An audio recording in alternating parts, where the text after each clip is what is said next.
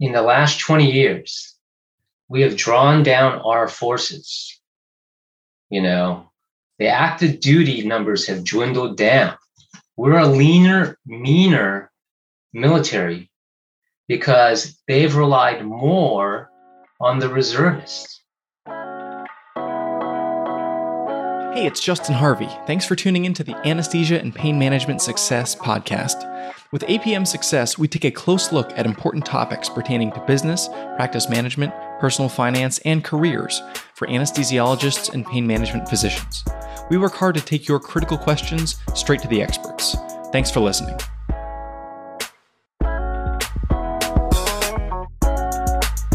Hello and welcome to episode 175 of APM Success. I'm very pleased to be joined today by Dr. Joseph Galura. He is an anesthesiologist currently practicing in Loma Linda.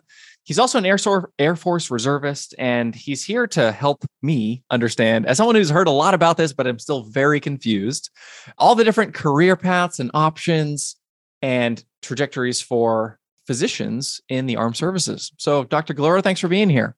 Thank you, Justin. Glad to be here. Listen to your podcast for a while now. Just super happy to be here. Thank you.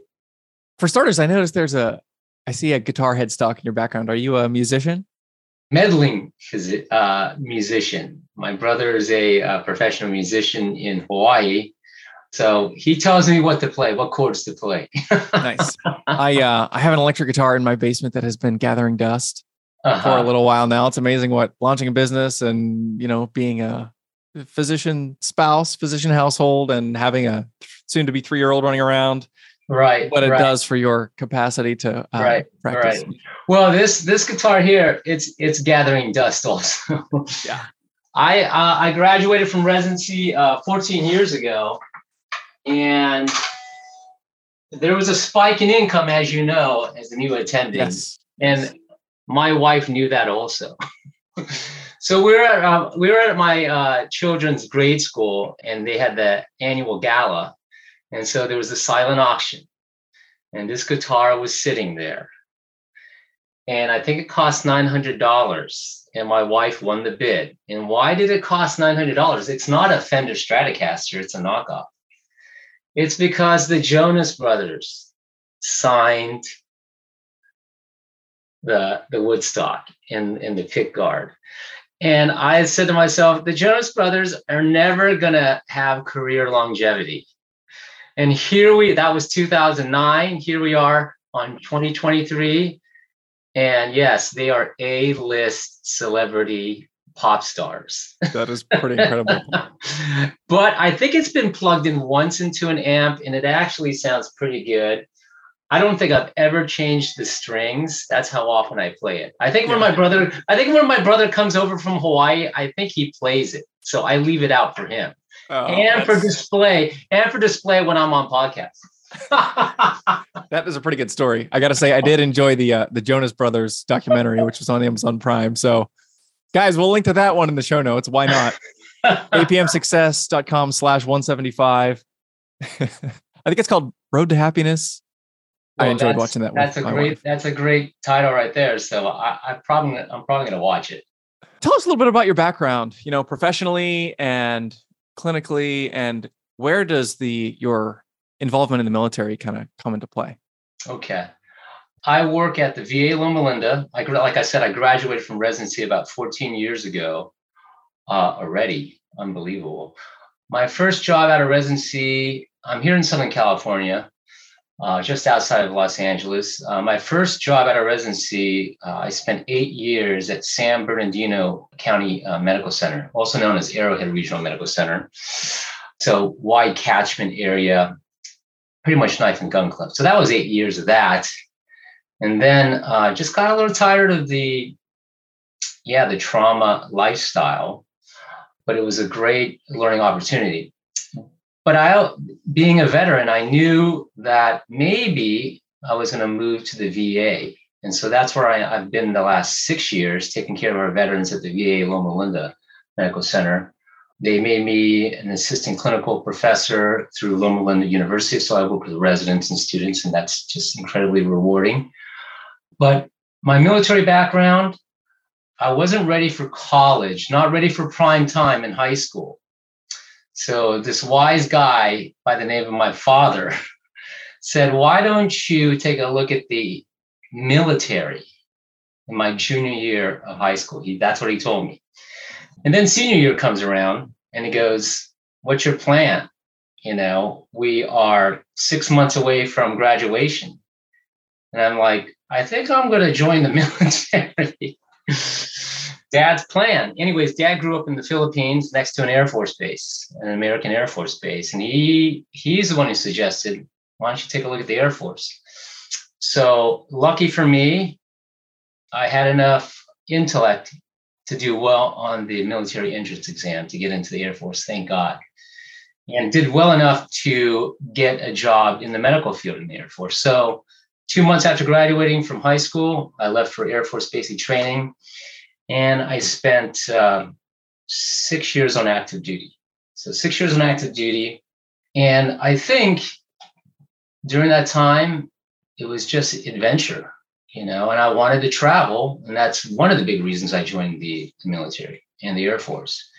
And so my first assignment took me to the great country of Texas.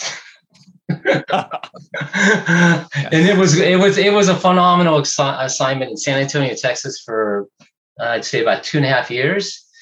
And then I was lucky enough to get stationed in West Germany for the remainder of my active duty time. I was it was during the Cold War, so it was West Germany then. And that was definitely an adventure, and just had Uncle Sam paid for everything. I lived off base. Uncle Sam paid for that. I think I had every other weekend off, a 3-day weekend. And so my friends and I just traversed, Western Europe. Just a fun time. But after that, after 6 years, it was time to start college. I separated in April of 91 during the Gulf War, after the Gulf War, actually. And so I was doing my general education back home in Southern California, at a local community college. And then maybe about a year after I separated, I kind of started missing the military. And it was just really weird. I guess I missed being part of a team, and I guess I missed wearing the uniform. So I went to an Air Force Reserve recruiter, and they got me in. And I've been in ever since. So that was 91. So throughout undergrad, I was in the reserve. I became an officer after I graduated from undergrad. I went to school to be a physician assistant at first, and that can be a completely different podcast right there. So I was a physician assistant first, and then I decided to go to medical school. So I got into medical school. I was in the reserves during medical school, and then anesthesia residency, and now as an attending. And I think, the big reason why I'm still in is because at every step of the way, I've had these skills that I've been able to give back to the Air Force or to the military. And that's why I'm still involved today, because I have these critical skills that I know can help our service members in time of need. When the military calls me, I'm a reservist. That's pretty much my story. So I'm going to say 37 years of military service total.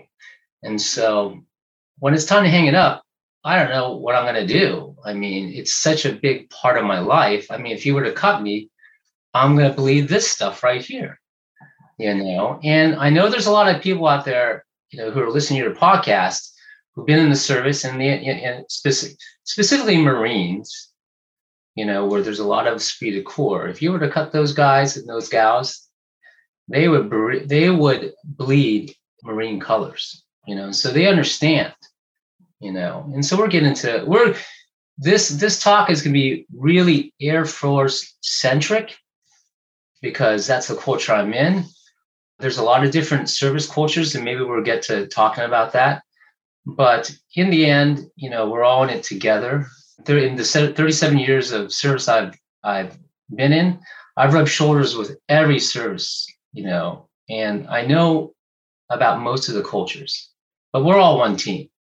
Cool. Well, for any of our listeners, if somebody's hearing this and thinking, oh, that's not how it was in the Army, or that's not how the Navy does it, call me up, send me an email, and we can have you come on and tell There your you story go. too. There you go.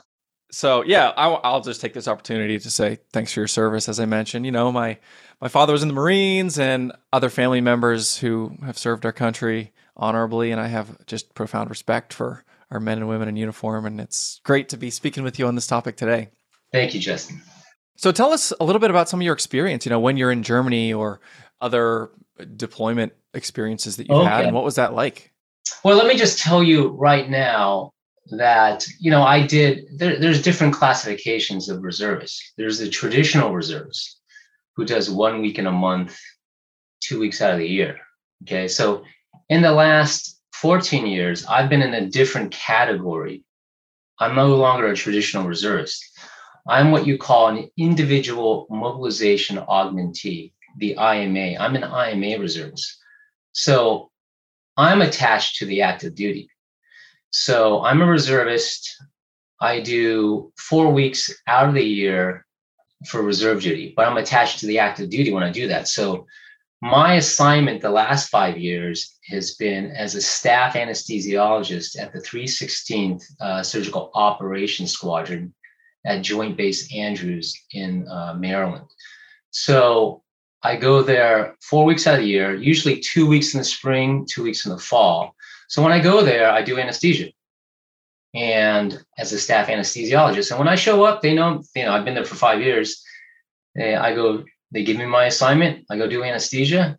And I chose that assignment because this is the great thing about the reserve. You're in control of your assignments. So I requested to be stationed in the nation's capital because I'd never been stationed there before in my military career.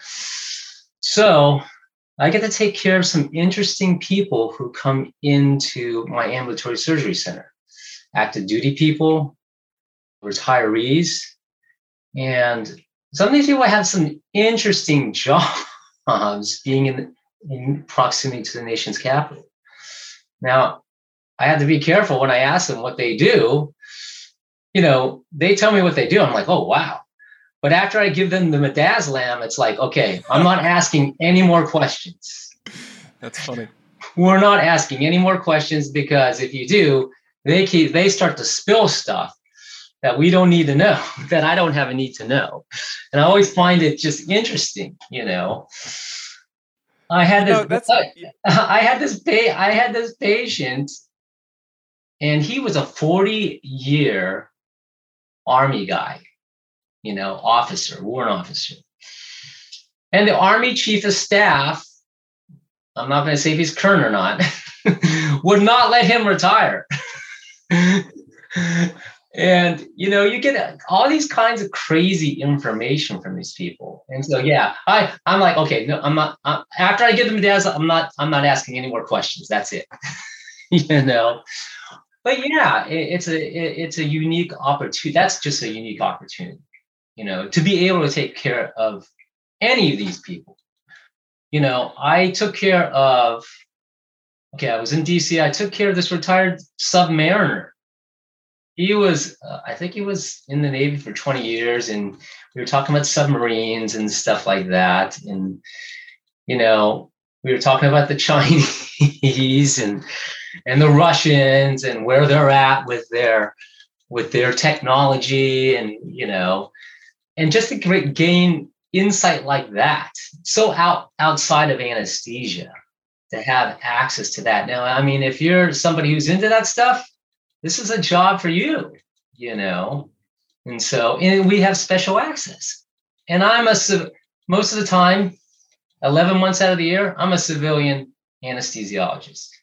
And so for 1 month out of the year, I get access to these guys and be able to rub shoulders with them. Now, how do my active duty counterparts treat me? They treat me like one of them, And so this classification as an IMA reservist for the last 14 years has been very special, being with the active duty. So, do the different branches all have like an IMA designation? They do. I don't know about the Coast Guard, but the Coast Guard doesn't have any physicians. Okay, the public health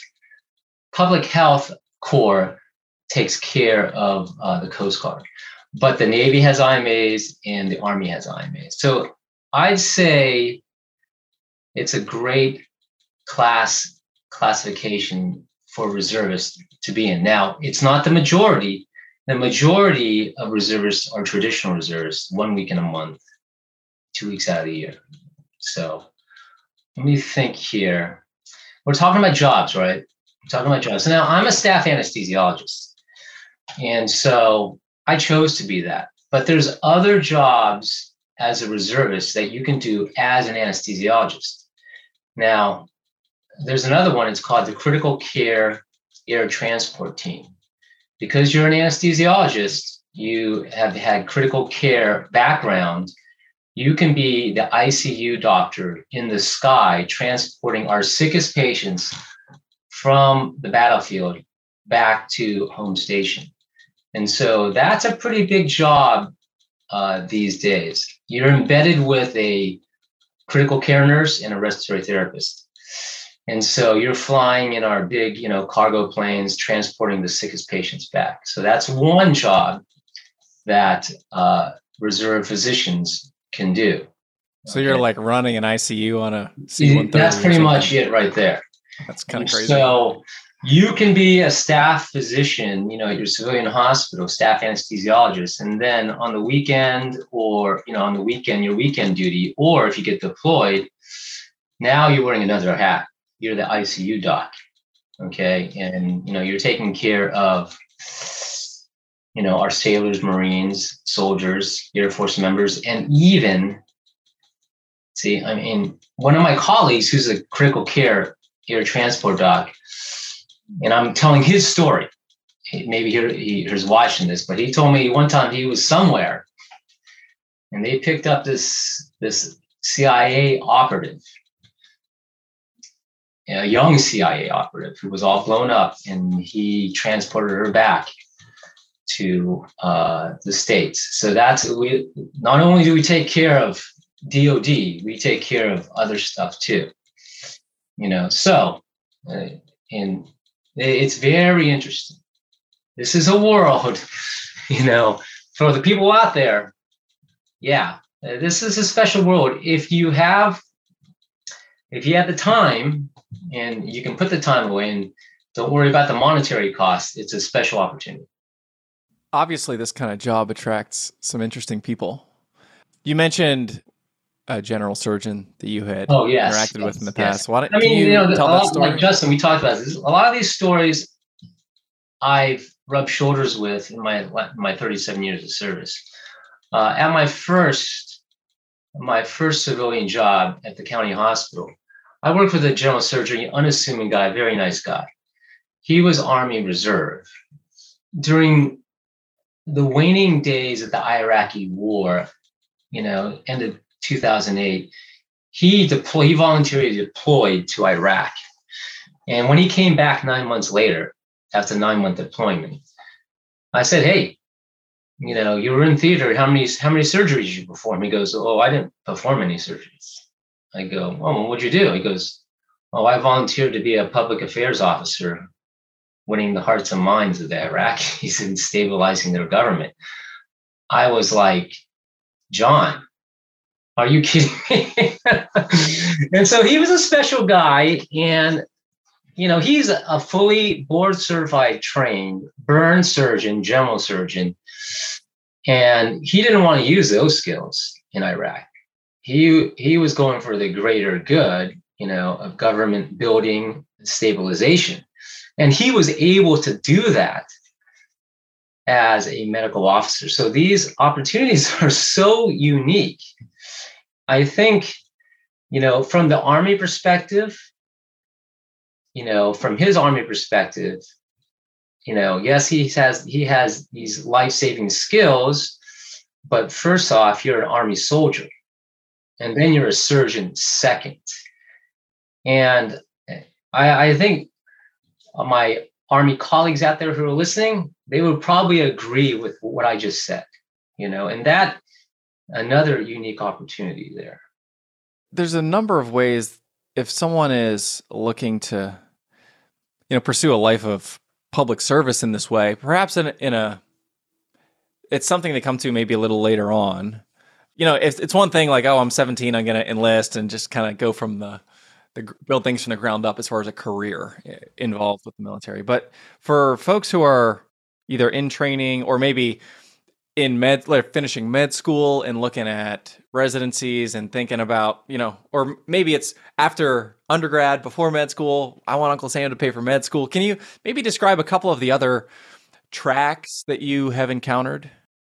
I would say if you've never been in the service before, there is a track for you in the reserves.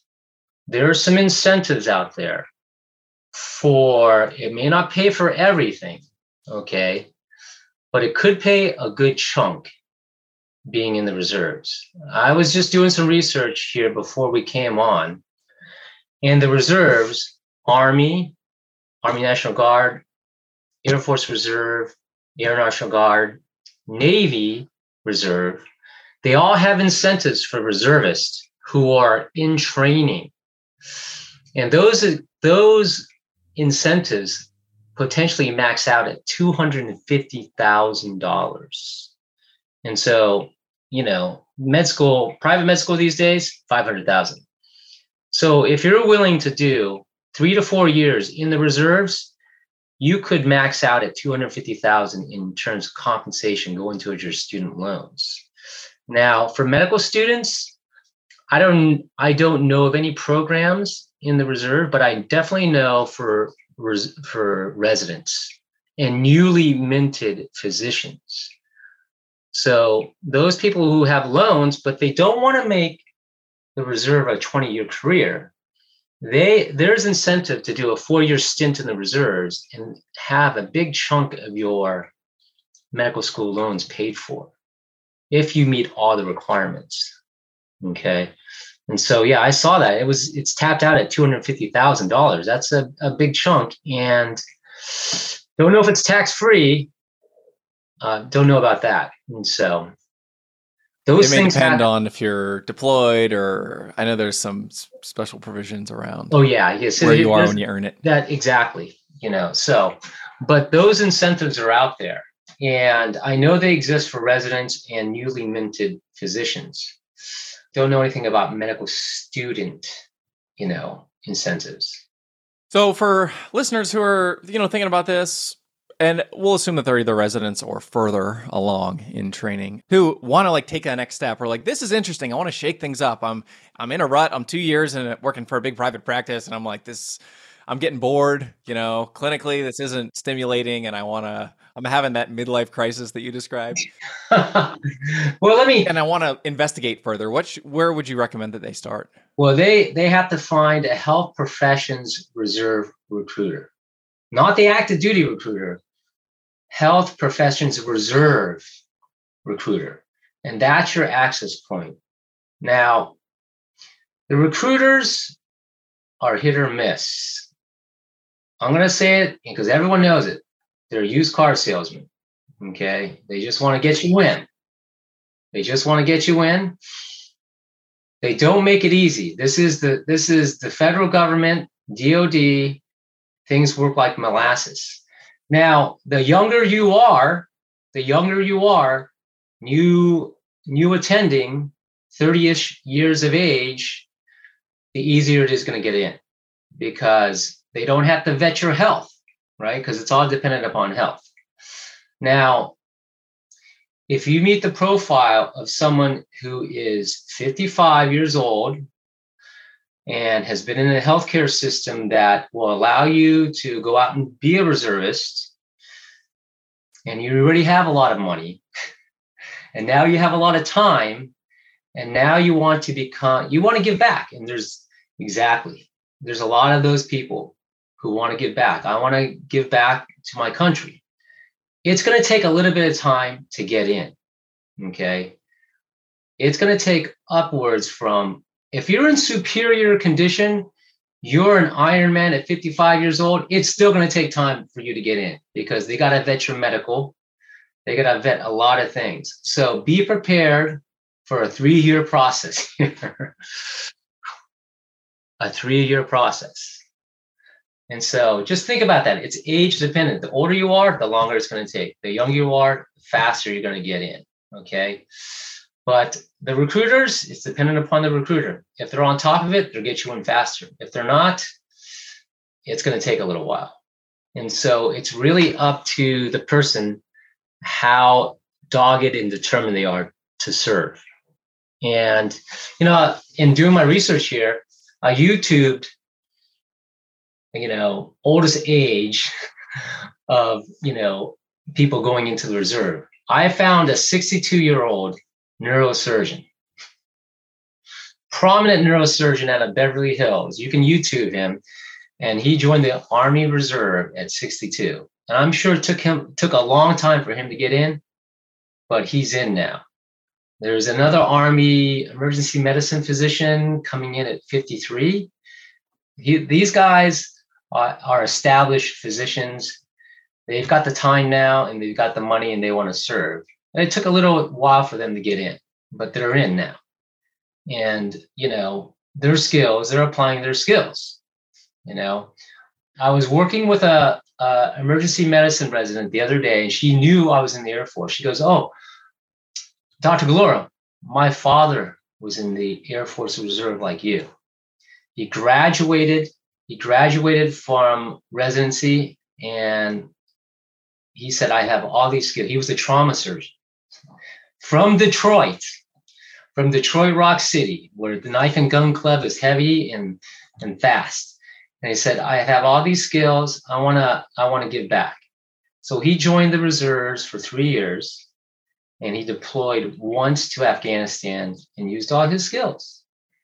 And that's how he gave back, And so, and he's no longer in, but he's a veteran now, and he was able to serve a special community. I'm curious, are there any misconceptions or things that people you think you've observed that they think and that are maybe a little off base? Okay, yeah. I'm glad you brought that up. Now, here it is. We have something called, oh, you're a reservist. Oh, 1 week in a month, 2 weeks out of the year as a physician. That's what you do, huh? You're not really active duty or anything like that. I'm like, wait a minute. Things have changed. In the last 20 years, we have drawn down our forces. The active duty numbers have dwindled down. We're a leaner, meaner military because they've relied more on the reservists. So about, I'd say 20 or 30 years ago, the Air Force started implementing this concept called total force, and they've slowly ramped it up. And now active duty and Air Force Reserve and Air National Guard are seen as one. And so it's almost seamless, especially in the air crew career field. If you're an Air Force reservist, you could be flying any day with active duty and you can't tell the difference. Okay.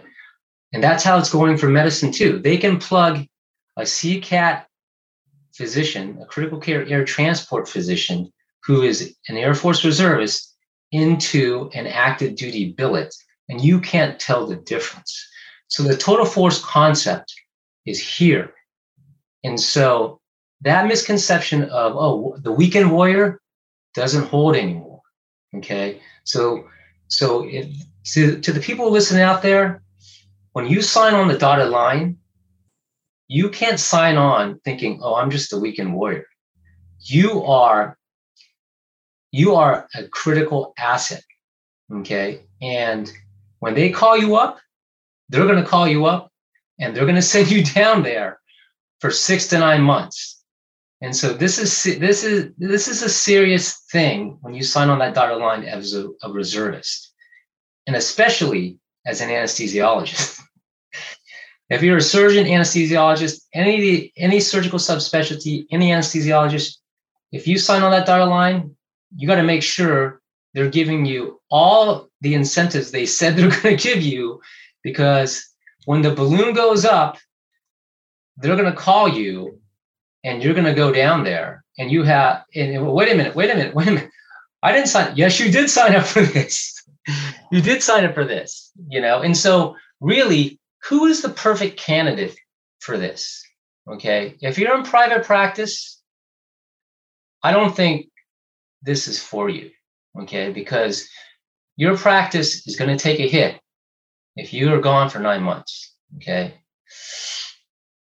If you work for a large healthcare system like me, the VA, Kaiser, a huge university health system that can lose an anesthesiologist for 9 months, this may be for you.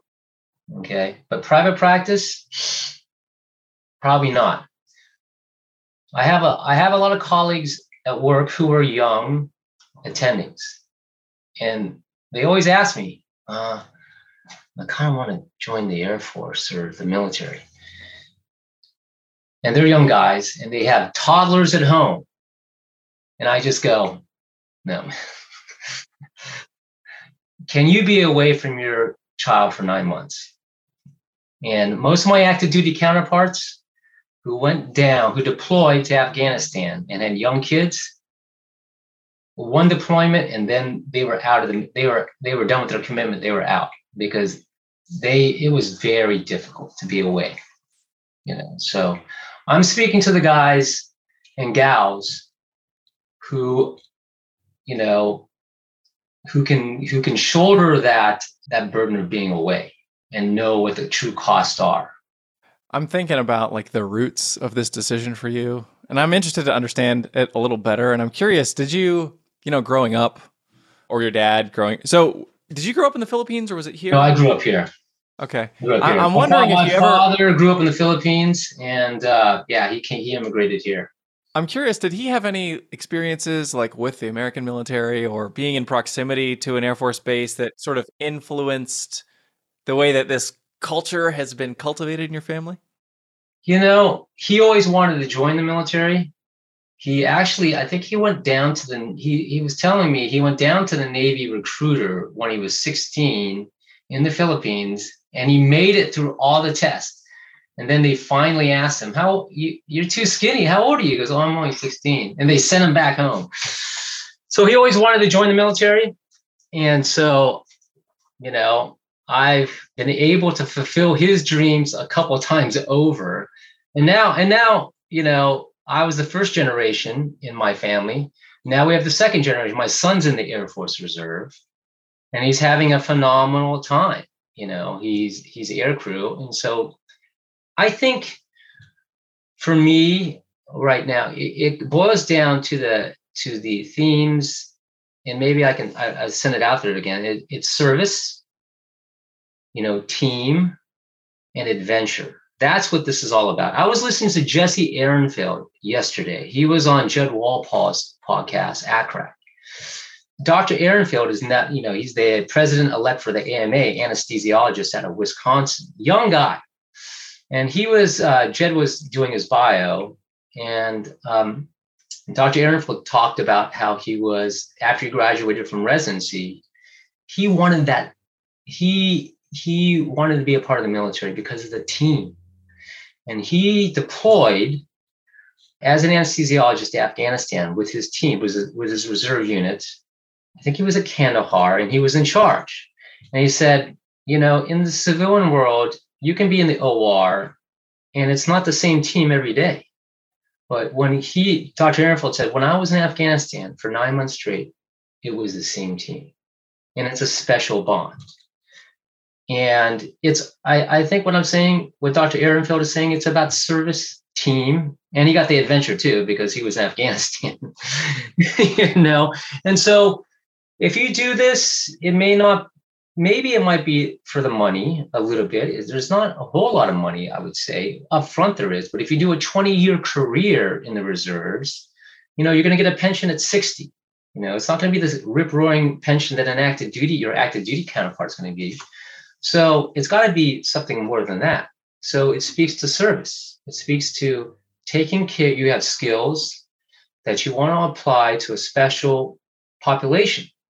you know, and then you want to be a part of a team, a special team of like-minded people. And you run into these people, and then it's the adventure, that unique opportunities that civilians just don't get, And now we talked about this earlier. We talked about my midlife crisis earlier before he came on. I was 53 years old. My kids are leaving high school, going into college, and a special opportunity came up. And it's called the Special Operations Surgical Team. And this team is an Air Force team that goes out with the special operators. You go beyond the wire, and you're not fighting, with these special operators are doing what they're doing, but you're held back just a little bit, maybe 100 meters back, 100 meters back. You're close proximity. You're close proximity. I don't know, But if one of those guys or gals gets hurt, they're bringing them right to you. And so I had an opportunity to try out for that team and just get, a glimpse of what special ops is about. I didn't make the team, but I got a sliver of what that is about. They're a special group of people. And one of my guys, it's called assessment and selection. One of the guys on my team who went through assessment and selection, he used to be a Marine officer. And he was in Iraq, and one of his guys got blown up. And so he took his Marine to the aid station. He saw the Navy docks, active duty Navy docks, and Navy corpsmen working on him. And those guys saved his Marine's life. And when my buddy walked out of that tent as a Marine, lieutenant, he said, one day I'm going to be like that. I'm going to be a surgeon. So, fast forward 15 years later, him and I are going through special ops assessment and selection. He made the team. And he's coming full circle. He's a reservist. He's a vascular surgeon, Bill Johnson, at NYU. And he's attached to the Air National Guard SOS team in Pennsylvania. So he's coming full circle, and he's going to be that surgeon taking care of the Marine whenever he has to go somewhere. So special stories that I can share with you, special people who are doing interesting things, and they want to do it because of service. That's what it is. They're not doing it for the money, folks. They're not doing it for the money. Yeah, I mean, for specialty physicians, it's often a trade down economically. And yes. So the motivations are other than yes. the money. Yes. I'm curious, as you think about your various experiences domestically, internationally, all the people that you've met, if you have a moment as a physician where you felt like where the medicine and the military intersect, and you're in this moment of service and clinical practice, and you're doing what you're doing, and you had just a reflection of like, I feel like I'm living out my best life right now, whether it was a patient encounter or something happening with some of your colleagues or Okay. Here once again, I was a medical student, and at this point I was in the Air National Guard because I went to medical school in Arizona, and so I switched over to the Air National Guard from the Air Force Reserve, and it was between first and second year of med school. And I was a traditional, guardsman, 1 week in a month, 2 weeks out of the year. So our 2 weeks, we were going to Japan. We're going to Japan, and I'm going to do a family practice rotation. No, it was between third and fourth year of medical school. So I'm going to do a family practice rotation at Yokota Air Base in Japan. Work with this great family practice doc there, and didn't have much time. It was only 2 weeks. I can only do a couple of things. And so one of those things was climb Mount Fuji. So I did that. We did that with my unit. But I think beyond Mount Fuji, at Yokota Air Base in 2003, they had just redid their runway. The base commander says, on Friday, no one's working.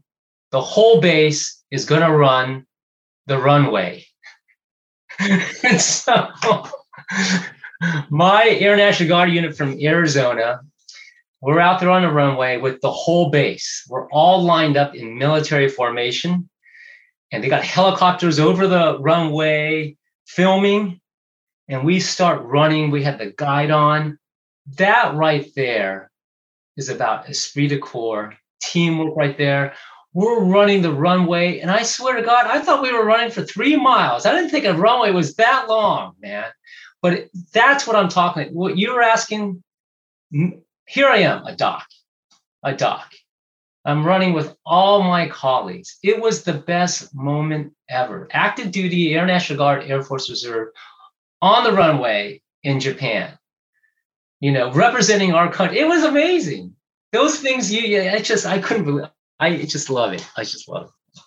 And all the guys out there who are listening right now, who are in the service, I know you've had the same moment too that Justin's talking about.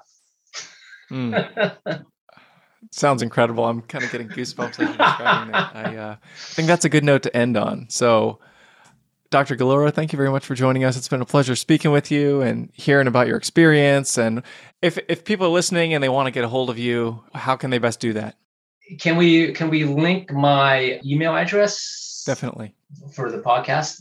Yeah, we can do that. They can reach out to me and we can talk. If they're interested in Air Force Reserve. Why don't you go ahead and shout it out just for listeners who aren't going to go to the show notes? Oh, okay. The easiest thing is joseph.gallura@va.gov. Great. Gallura, Galura. Joseph.gallura@va.gov. And we'll put all this in the show notes as well, and some of the links to other resources that Dr. Gallura mentioned. Dr. Gallura, thank you for your time. It's been a pleasure speaking with you. Justin, thank you so much for talking to me. I hope people get something out of this, because I know people are out there thinking there's other ways to serve too. If you have other questions about that, I can answer that if you reach out to me. Awesome. Thanks. If you liked what you heard this week, head on over to apmsuccess.com, where you can find more content and free resources to help you build a successful career in anesthesia and pain management. If you wanted to leave a review in iTunes, I'd also really appreciate it. Thanks for using some of your valuable time to join me today on APM Success.